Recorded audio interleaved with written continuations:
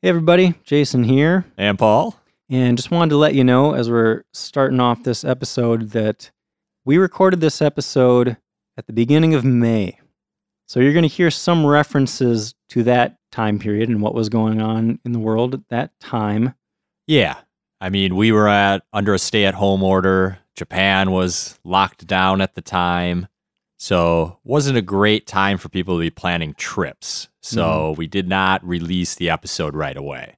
Right. So just a heads up. I think that's it. Ready to kick it off, Paul? Let's get into it. All right.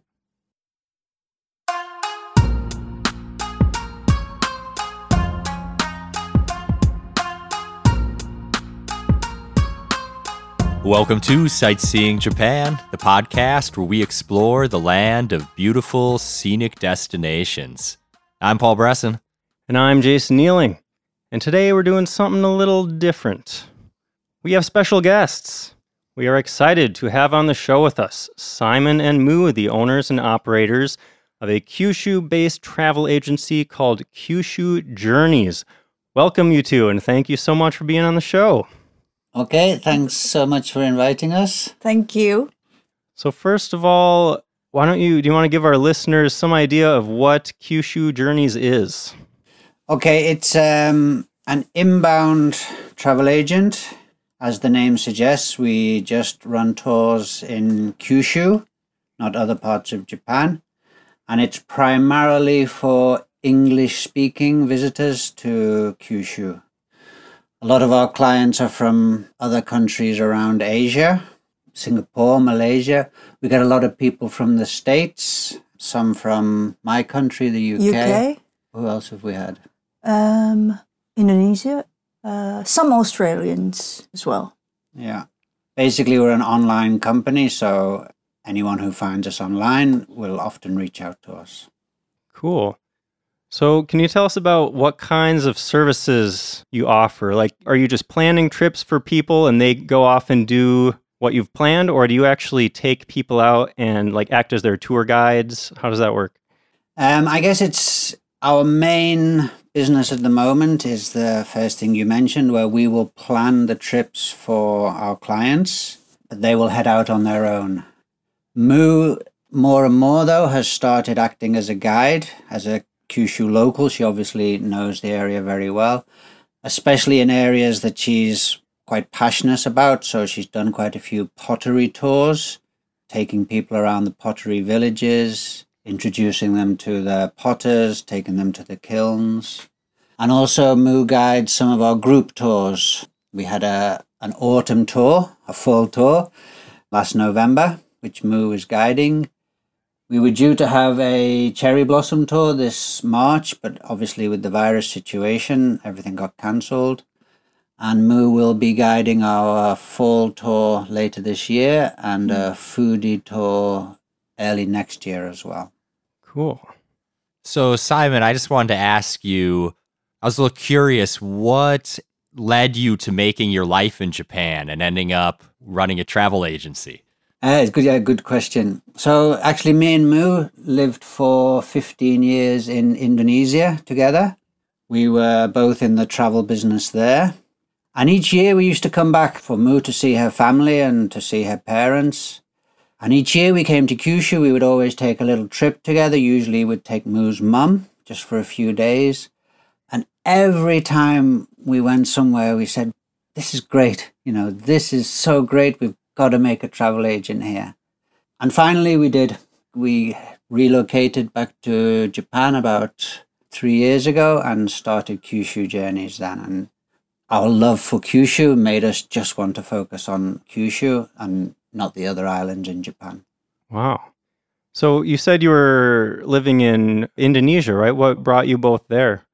I, with a couple of buddies, was running a scuba diving center.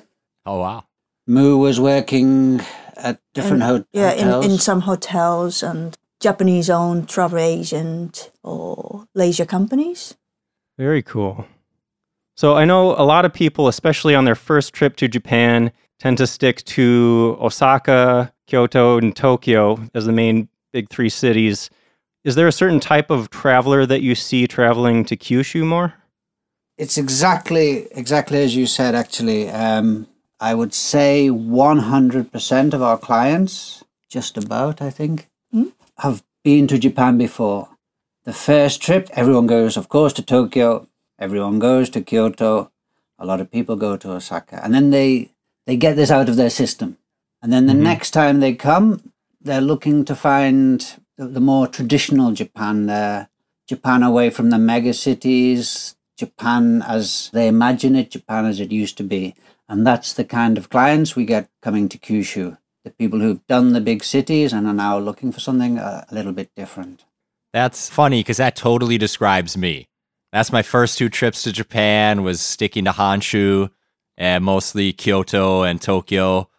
But next time I go back, I'm definitely planning to maybe hit Sapporo or Kyushu and enjoy a little bit more of the nature and the smaller cities. Yeah, it took me until my 4th trip to make it down to Kyushu, but I wish I had gotten there earlier. There's so much cool stuff there.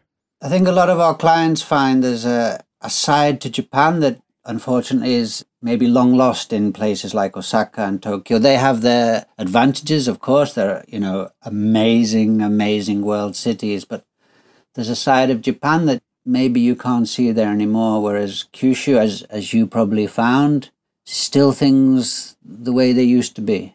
Absolutely. Yeah, I love that kind of stuff. On my last trip, I spent some time in Shinjuku at the end of my trip, and it was just crazy, like how big everything feels. And you see tourists everywhere you go. It's nice to kind of get out to the smaller places and, just see something that not everybody gets to see. So what would you say that sets Kyushu apart from those cities specifically, Osaka, Tokyo, and Kyoto? What do they have that those big cities don't have besides the different kind of feel? Yeah, I guess generally that we have a slower pace here and much less crowded. I mean, one of the things I really, really love here, me and Mu obviously spend a lot of time traveling around Kyushu. We go to temples, we go to festivals. Very, very often, I'm the only basically non-Japanese looking person there. We can go to a really amazing festival that is so traditional and so photogenic and so fascinating. And I can be the only person who appears not to be Japanese there. And if you've been to Kyoto, you've been to Tokyo, it isn't like that. So I guess one of the main things is really seeing Japan as it is, getting away from the crowds. Our clients really love the nature here. The scenery in Kyushu is really breathtaking. And that includes the volcanic scenery. Kyushu is very famous for having a couple of very active volcanoes. So the volcanic scenery is fascinating. Kyushu, as you know, because I listened to your onsen episode, is known as Onsen Island because it goes with having so many volcanoes here. We have so many natural hot springs, and a lot of our clients really love to do a tour. So if they come for a week, they will often stay in 4 or 5 different onsen hot spring resorts. Oh, wow. And the food here is very famous. Even the Japanese come to Kyushu for food. What would you say are the main foods that somebody definitely should not miss if they go to Kyushu? A lot, but not about the meals, but ingredient itself is really fresh and nice. So any land of Kyushu is famous for its great meat, beef, chicken, and pork.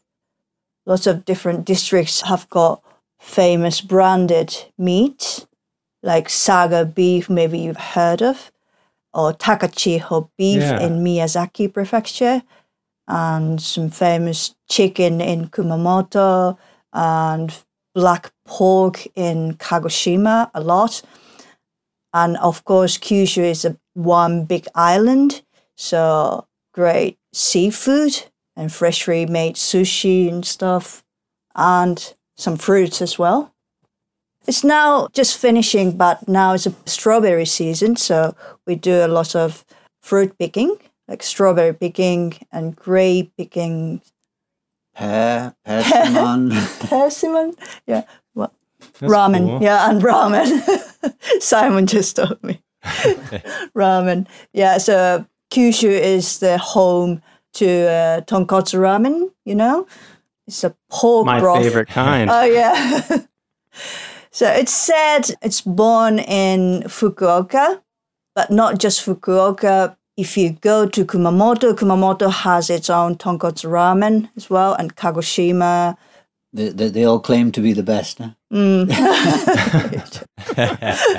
They all have their own different style, huh? I definitely need to go back to Kyushu and try all of those, because that was one of the big things I did in Fukuoka, was try a lot of different places that made tonkotsu ramen. Sure. What we often do with our client itinerary, generally they'll be on if possible, a circular route. They will start off in Fukuoka and they might pass through Kurume, which is the city which is supposed to be the real home, the real place that ramen started on Kyushu.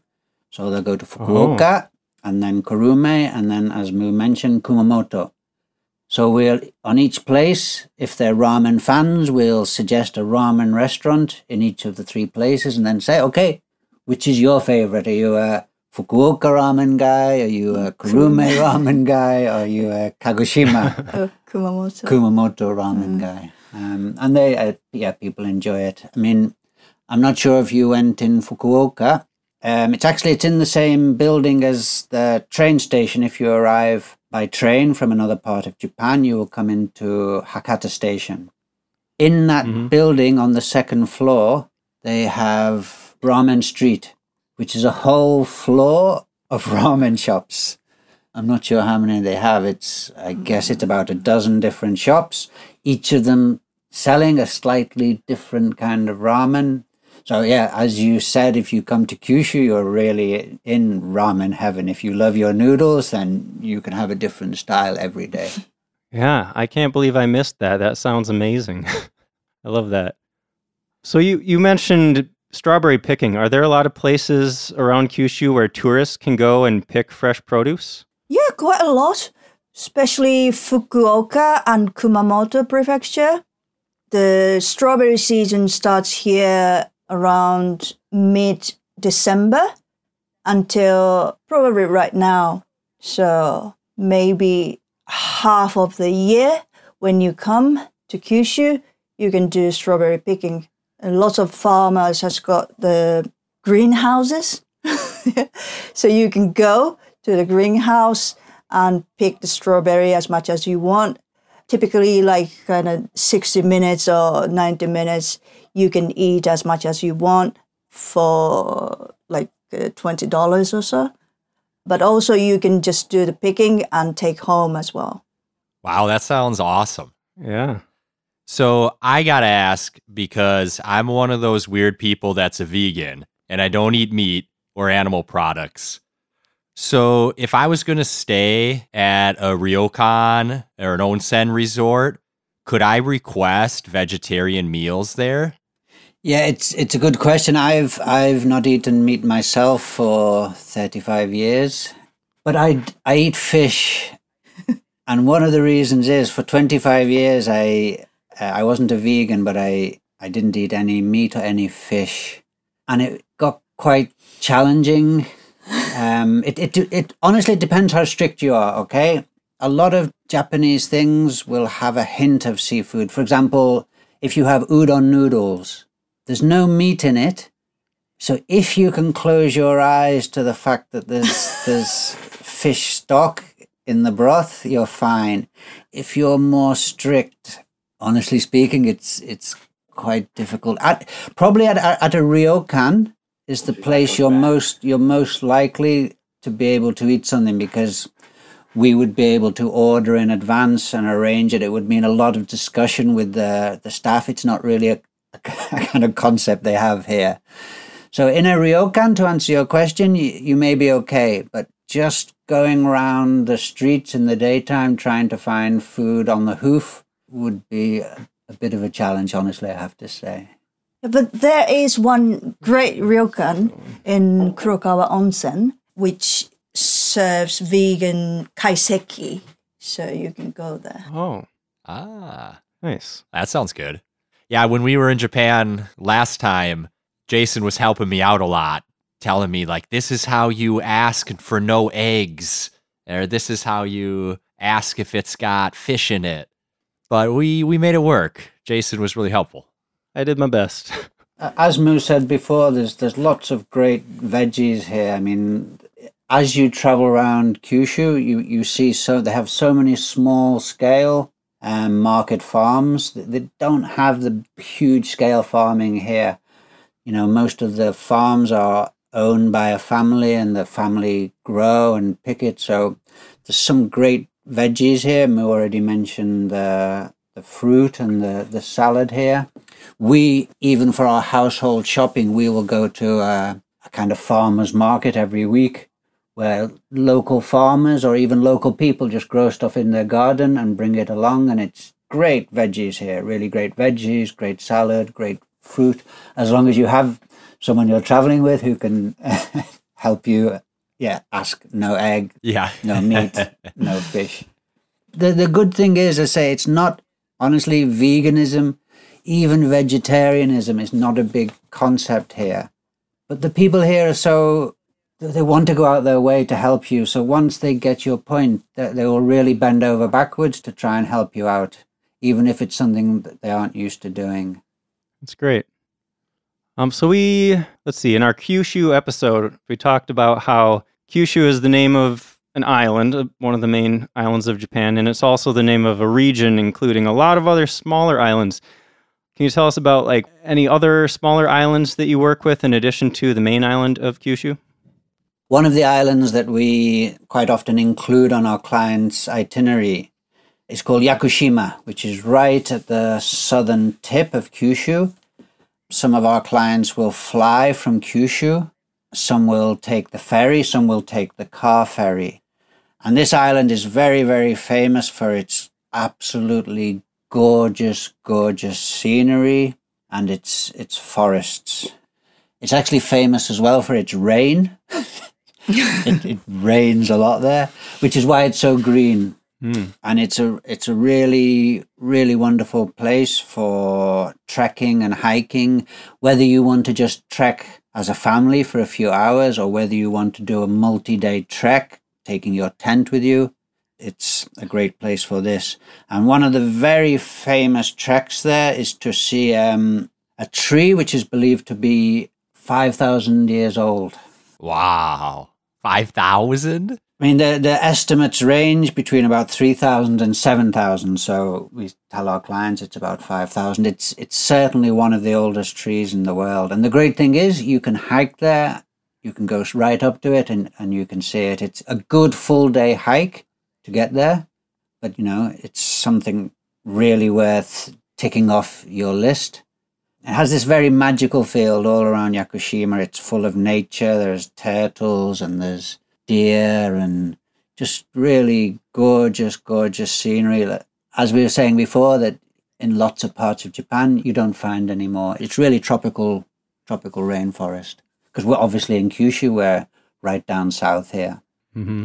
So I actually wanted to ask about the weather, because I can read about it, but I want to know, like, if you visit Kyushu in the winter time, what's the weather like? Does it get very cold there? The winter is not so bad here because, again, we're down south. And obviously it depends, I guess, what you're used to in your own country. For me as a Brit, actually, the winters here are quite mild. So it would not really go below freezing in the daytime. And we would get snow once every few years, a little bit. So we have a lot of clients coming around Christmas, New Year is quite popular. The time to avoid in Japan actually is not the winter, it's the summer. I'm not sure if you guys have been in the summer. It's just too hot and it's just too humid. We basically, if our clients want to come in summer, the first thing we'll say before we take a penny off them is, "Are you sure?" It's really hot and it's really humid. Actually, it's interesting to note this is when they're planning to hold the Olympics. Is right in the middle of summer. Yeah. They were meant to hold it this year in July, and instead, because of the virus, it's going to be 2021. But it's in July, and for me, it's just too hot. We heard there was some controversy about the marathon because of how hot it was going to be. It got moved to Sapporo, I believe. Yeah, there were a couple events that were moved to Sapporo, I think, right? Yeah. Yeah, I mean, it's too hot to walk down the street. No, never mind to run a marathon. So summer, we get the occasional client here, especially people from Asia, maybe a bit more used to it, who say, yeah, I know it's going to be hot, but this is the only time I can get the leave. So, that's fine. So avoid summer. As anywhere in Asia, it's maybe best to avoid the rainy season, which is just coming up to summer, which is normally starting in June. Mm-hmm. So basically from June to July, August is not a great time to be here. Conversely, where now is May, which is really one of the best months for weather. Today it's around, I don't know Fahrenheit, sorry guys, it's about 26 degrees C here, which is really nice. Spring is nice. Autumn is gorgeous. Winter is not freezing. So, yeah, basically any time okay, except avoid the rainy season, avoid summer. And as with anywhere in Japan, we always tell our clients, avoid Golden Week. So you guys have been to Japan a few times. You will know what this is. This is the period traditionally when all the Japanese take their vacation and travel around Japan. And actually it's the start of May, normally the end of April so it lasts roughly a week. And just everything is so crowded. The trains are full, the roads are full, all the activity destinations are full, the hotels are full. So again, if possible, we tell our clients, come just before Golden Week, the weather's nice. Just after Golden Week, the weather's nice. But if possible, try to avoid Golden Week. The very popular time with our clients for the natural beauty of Japan is, of course, who doesn't think of Japan and cherry blossom? This is rightly popular. It's gorgeous here. It's probably our busiest time of year. We have our group tour, but we also have lots of clients coming. This is in Kyushu, this is the last week of March into the first week of April. And also the fall leaves, as you would call them, the colors of the autumn leaves, are also absolutely gorgeous, gorgeous, gorgeous in Kyushu. So we will have a group tour around the end of November for autumn leaves. And a lot of our clients will come and travel around at that time. It's a very beautiful time of the year. And spring generally, there's lots of spring flowers, and it's a really beautiful time to be here, whether it's spring or whether it's autumn. Yeah, fall has always been my favorite time of year to take a trip to Japan. Those fall colors are amazing. And when I was in Fukuoka in November, it was just incredible, all the colors. I suppose Yakushima, you said, was like a tropical rainforest. They probably don't really have fall colors there, huh? It's probably green all the time. I was curious about Yakushima too. Is that one of those places that's kind of sparsely populated around the coast, and then the middle of the island is much more just nature, or is there actually a decent population on that island? Off the top of my head, I don't know the population, but it's not heavily populated at all. I mean, it's right on the edge of where people are living. It doesn't have big cities in Yakushima. It's a very tourist-orientated place. So it's another place to go to escape the crowds. The only crowds you're likely to see are on the very, very popular hiking or walking routes. Cool. So another island we talked about in our Kyushu episode a little bit is Gunkanjima, also known as Battleship Island. That place looked super cool to me. What can you tell us about that? Yeah, this is another place very popular with our clients. As you said, it's called Battleship Island because it really does look like a battleship sailing through the ocean. It's an old coal mining island, so they have a lot of the buildings that was there from the coal mining, and now it's a completely abandoned island. Nobody lives there. And it just looks so cool. So it's near Nagasaki. So a lot of people take a boat over from Nagasaki. Either just you take a boat around the island because it's so gorgeously photogenic. It's like you're circling around a battleship in the ocean. And if the sea condition is good, if it's not typhoon season especially, you can actually land on the island. You can only walk on an escorted tour because a lot of the buildings are very old and there's a danger of them crumbling or collapsing. But it's very popular with our clients. It's a very Instagram friendly island. I bet. So if one of our listeners wanted to head to Kyushu, and let's say maybe they had limited time, is there a place that you would say they definitely should not miss? Like, what would be the absolute highlights of Kyushu? You strongly recommend Aso. Aso area in Kumamoto. It has got the biggest caldera. One of the biggest calderas in the world, and still a living volcano. And when the volcanic activity is mild, you can go near almost about less than 1 kilometer from the crater. Wow, that sounds so cool. There are no volcanoes around here. So hearing somebody say like, oh, when the volcano's not active, you can go up to it. I'm like, wow. Yeah. That's cool.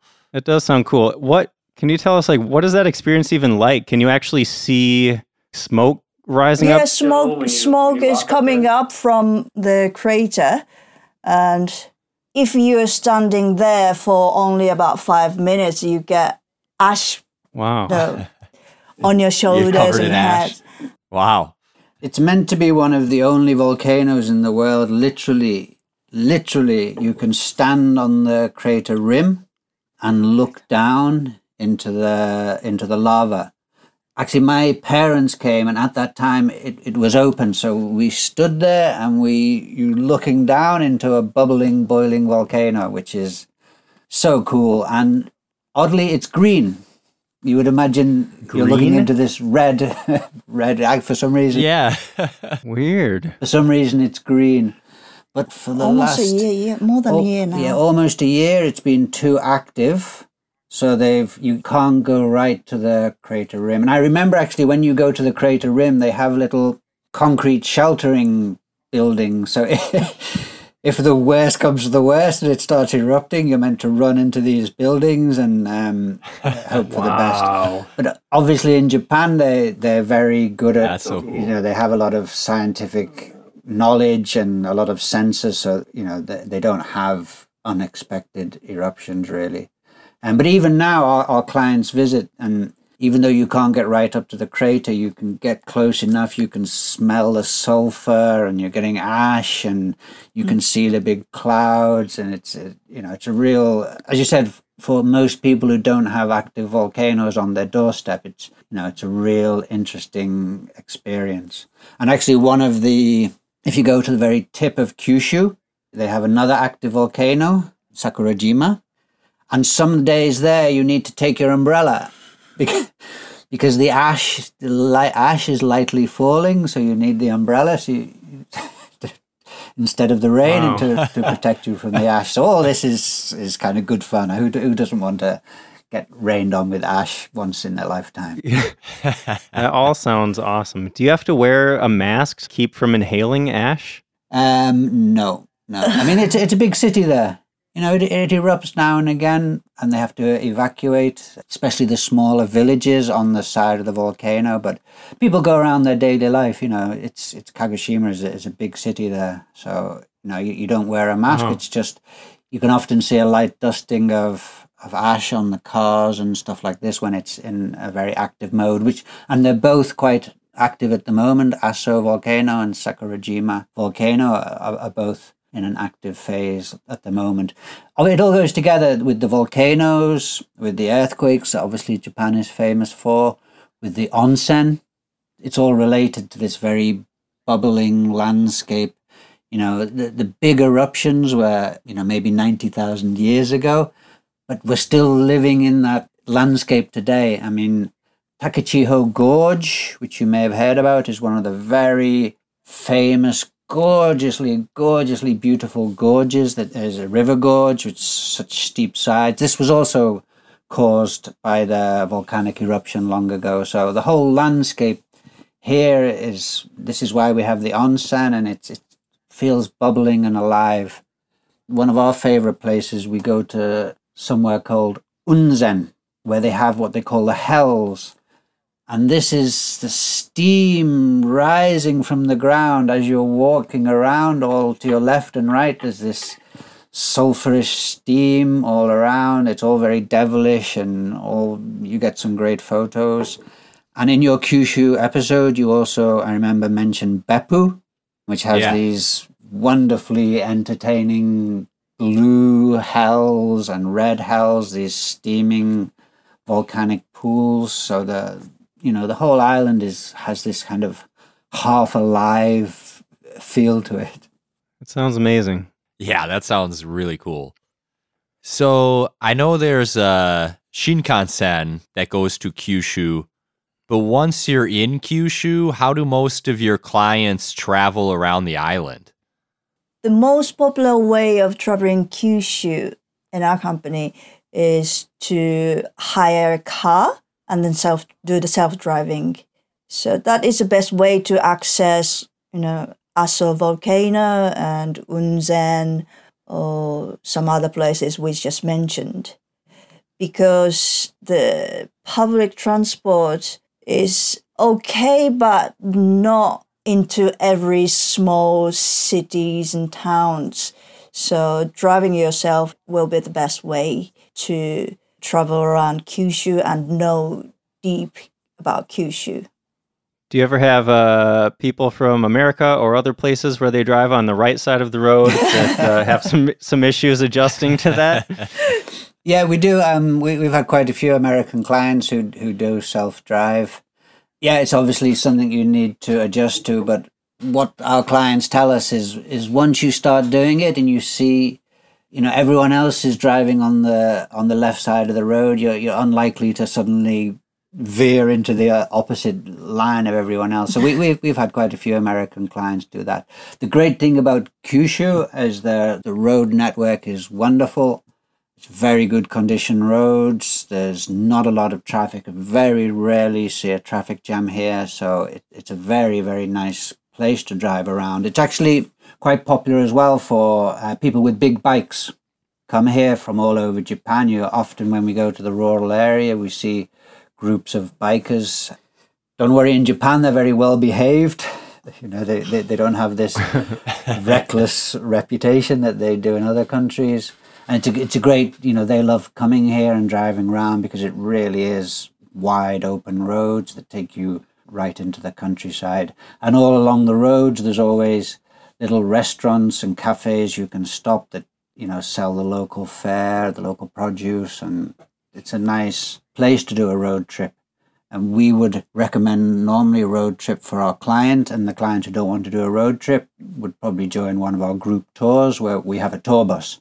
So we do the driving for them. We do have clients come by, want to travel by train, and we can arrange that. But as Mo said, the rail network can't get you into the really deep countryside areas. You can visit all the main cities, but to get to the countryside areas, you want to drive a car. Sometimes for our clients who travel by train, we will arrange a car and driver just for 1 or 2 days during their trip to get them from the main cities into especially around Aso area, or to Takachiho, this gorgeous river gorge area, which is very popular. So you can combine it, we will always chat with our clients first and see what suits them best. And then once we do that, we will plan an itinerary based on how they want to travel. Nice. So you talked a bit about how you mostly get people that have been to Japan before. Within that group of people, is there a certain demographic that you see going on your tours more often, or you're seeing more younger people, more older people? For our company ourselves, our clients we don't generally get youngsters, we don't generally get backpackers. Backpackers will normally DIY their trip, most backpackers are younger, most younger people, every penny, every yen will count. So they will normally do the trip on their own. So our clients are normally from their 40s upwards, and we get a lot of seniors. We get a lot of people in their 60s and 70s, occasionally in their 80s, who like the kind of thing that Kyushu has. They've done all this headbanging big city things.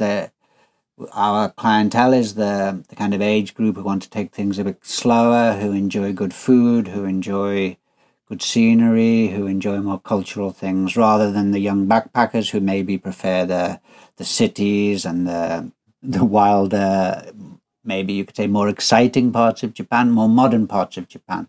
Here's people who are like a little bit slower pace, I guess. Cool. So can you give us an idea of what one of these itineraries might look like? If somebody did want to go there and rent a car and drive around, like how long are these itineraries that people are usually following, and what kind of route would they take? What kind of things would they see? Yeah, I mean, it varies, but I would say 90% of our clients come for around a week. Some of our clients who are coming from further away, like the States, for example, may come for a couple of weeks, spend 1 week in a different part of Japan, and then go into Kyushu for 1 week. Our clients who are coming from more nearby countries in Asia will generally just fly in to Kyushu, travel around for a week, and fly out again. Almost everyone will arrive into Fukuoka, which is the main city here. They will fly into the international airport. But increasingly, we're getting people flying into the more regional airports. Even Kumamoto, Kagoshima have international flights these days. But most clients fly into Fukuoka, and they don't really want to spend time in Fukuoka. They don't come here for the cities. So we will normally plan an itinerary where they fly into the airport and leave Fukuoka the same day.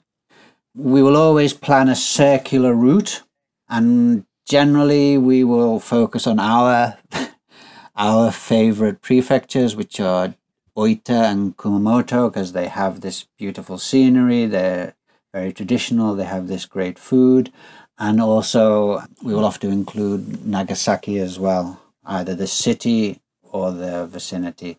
So normally our clients, we ask them how they want to travel. Some people want to see as much as possible, so we will arrange their changing accommodation every night.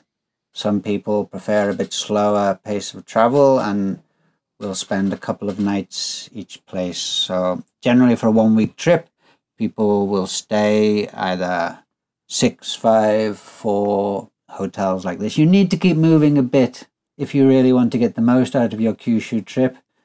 Staying each hotel 1 night or maybe 2 nights, depending where it is probably ideal.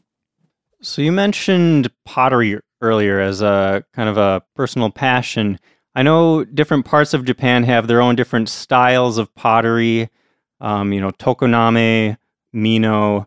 Is there a specific style of pottery that Kyushu is known for? Maybe 2 major style differences.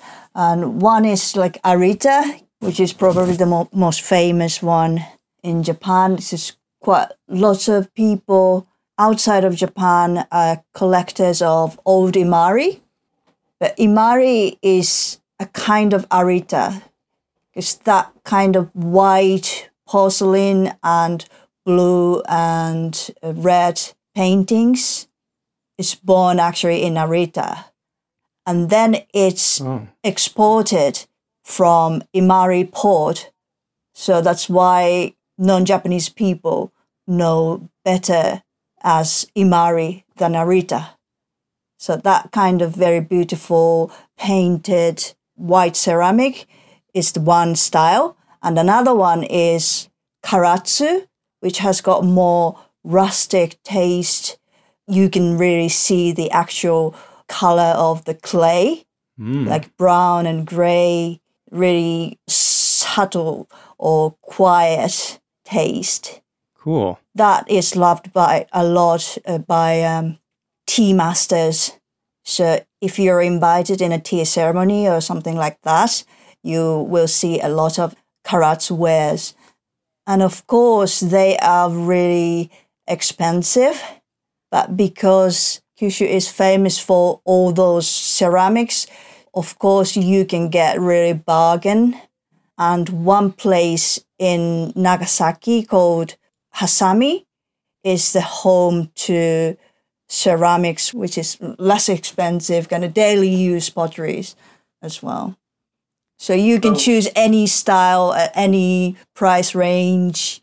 And before Simon says you have to avoid golden weeks, but in one sense, I think it's a good time because in golden weeks, lots of the pottery producing towns has got a fair, pottery fair. So you can go and get a great bargain in Arita or Karatsu as well. They do have a pottery fair during that time. So if you're really into pottery, it's a nice time to come the Golden Week. Cool. I think you should be aware, though, if you want to go to the Arita Pottery Fair, it's better you love crowds because 1 million people attend it.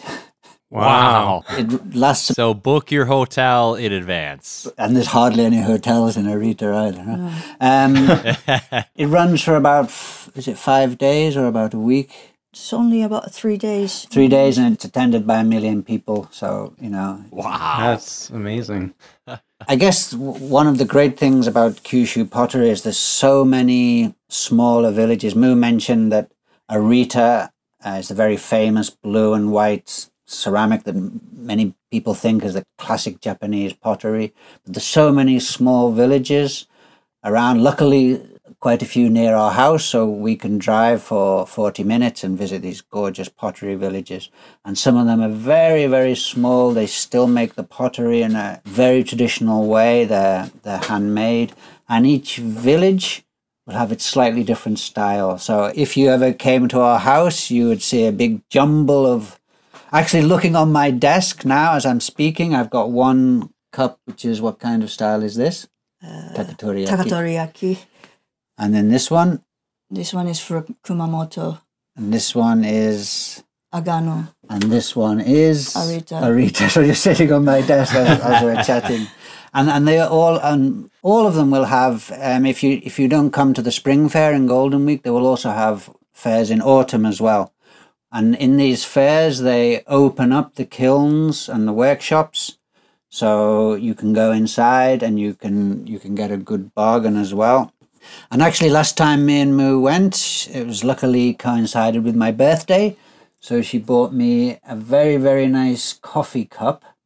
And it was made by hand by a 15th generation potter. Wow. That's awesome. And I said, can I meet this guy? And so he came out and we had a chat with him. And I've got this lovely photo of this old gentleman. And if you think about it, 15th generation, that's 400 years. And if you think what's happened in Japan over 400 years, for hundreds of years it was a civil war, and all the external wars, all the floods and the typhoons, and these people carried on making their pots and their cups and their plates. And their children didn't say, I don't want to be a potter, I want to be a rock star, or I want to be And actually, this guy we met, I think he was 15th generation. We also met his son and his grandson. So some of these places now are 17th generation. And he still makes it by hand. And, it's such in this modern world of, everyone's Twittering and Instaing and everything's made of plastic and mass produced. Every day I have my coffee from this gorgeous handmade coffee cup made by a 15th generation potter. It costs me 20 or 30 bucks. That's incredible. Yeah, I love that stuff. I think we've talked a little bit before on the podcast about how a lot of places are really holding on to these skills that have been passed down for generations. And it's just awesome that they're holding on to that heritage, because you don't see that around very much in the U.S. Yeah, I don't know anything about my family past like 4 generations ago. 15 generations ago, I couldn't tell you anything anyone in my family was doing. Yeah. So you talked about those 2 fairs. If people went to these pottery towns in other times of the year, are there still things that they could see there? Do they get to see any part of like the process of making the pottery or anything like that? In certain places you can. We would often, for our clients, we would have to arrange specifically in advance for a client to come at a specific day and time and see the potter. Some people have it in their mind that you can kind of stumble in and see a rustic old potter making his pot, and maybe you can, but if you think about it, this is his workplace. And, you know, in your country, you couldn't just wander into an engineer's workshop or factory and start having a look and taking photos. So, I mean, Moo is this is one of her big passions. So she has built up quite a kind of personal relationship with some of the potters in the nearby villages. So, you know, when she goes, she can often go in and we can go around the back and we can see the kilns. But so you can wander around. Whether you will see someone working that day, it depends on your luck. I mean, potters also spend their time doing marketing. They spend their time packing pots into boxes, and they've got various things to do. But if you can see a potter at work, and painting as well. You can see them. A lot of stuff in Kyushu is still hand painted, and the intricate style they do, the skill, the patience is really awe-inspiring. Sounds amazing. So are there any tours or anything you're working on that you haven't offered before that you're hoping to do in the future? Ooh, yes. So Moo is right at the moment planning a food tour. This is another of her big passions. She's a huge foodie, and Kyushu is so famous for food. So it'll be not just eating good food, but also having intimate experiences with, so for example, we would go and not just drink tea, but we would have a talk by a tea master about the different kinds of tea and go to different small-scale food producers. So food tour is one thing. Pottery tour, we've always have in our mind. We've just never had time to do it. We'll be doing a pottery tour.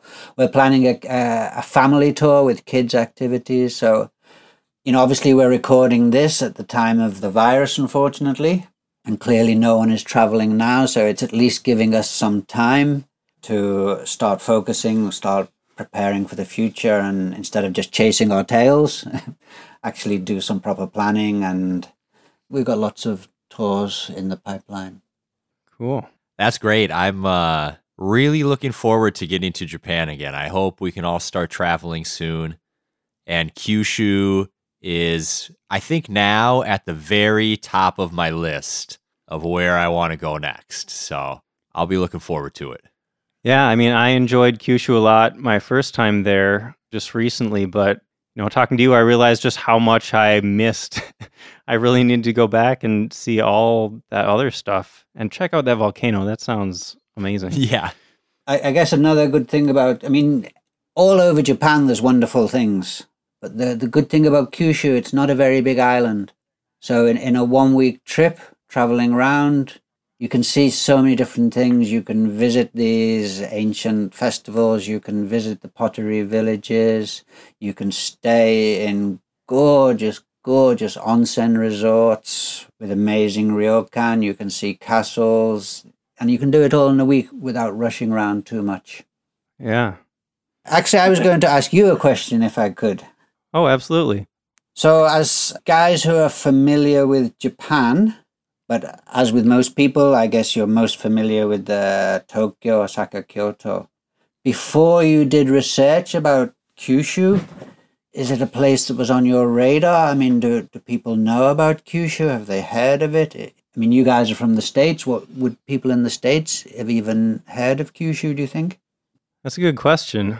I would say the average American has probably not heard of Kyushu. Me personally, I think the very first time I heard about Kyushu was in the movie Lost in Translation. They mentioned Fukuoka, and I don't know, for some reason that stuck in my head. But yeah, I think most Americans that have heard of Kyushu are probably already really interested in Japan. People might know that it's one of the main islands of Japan. What about you, Paul? What do you think?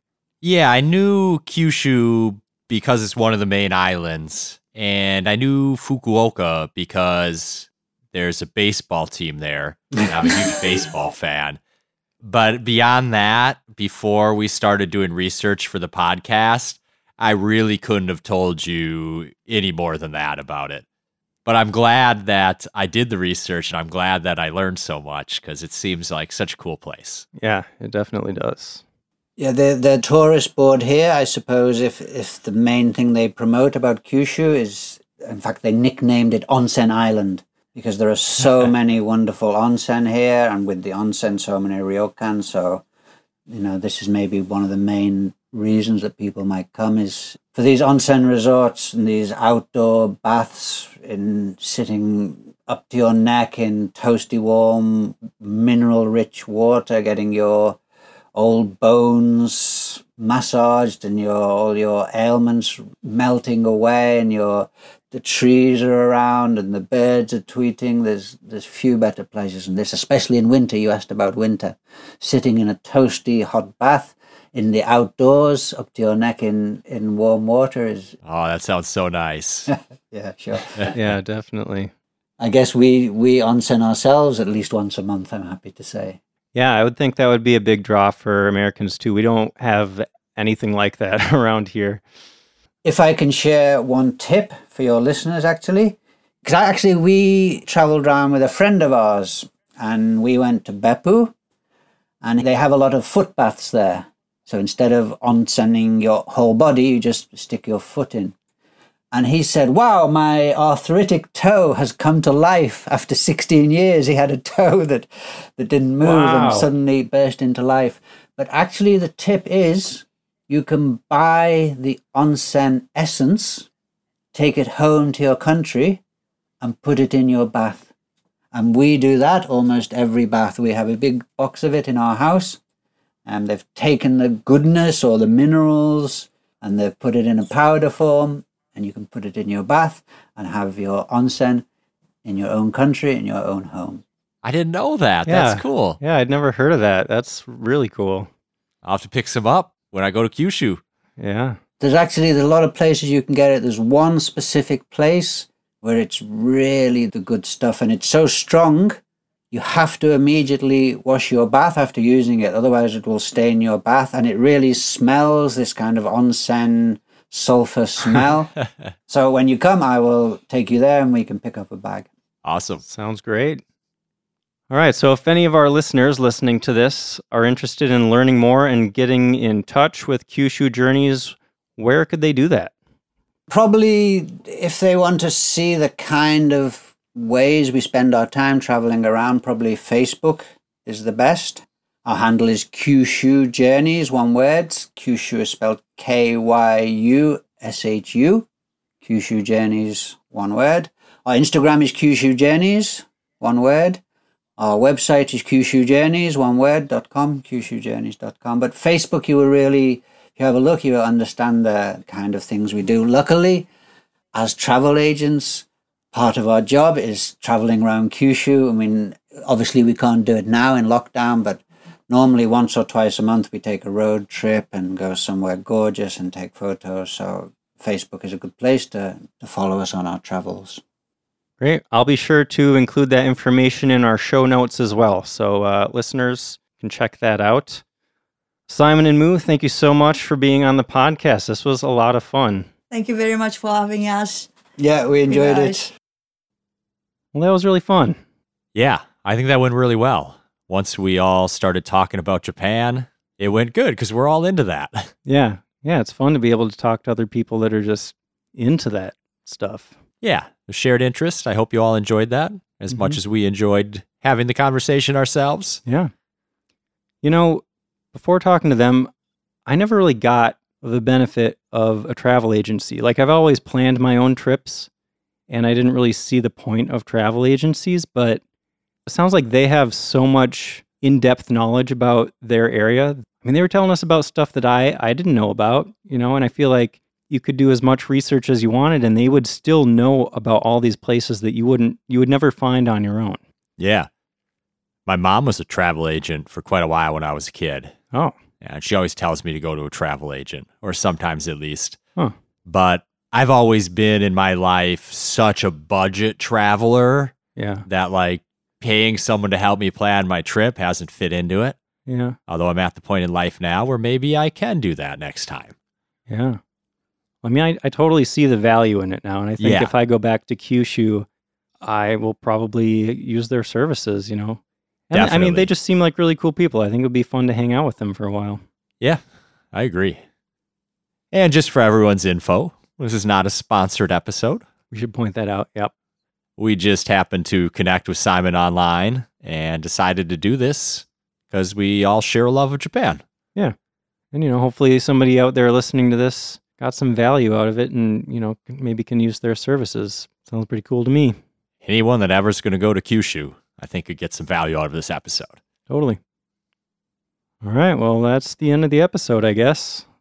Go check out their website. Go check out their Facebook and Instagram. I've been actually paying attention to their Instagram, and I'm so jealous that they get to spend all their time just like exploring these beautiful places around where they live.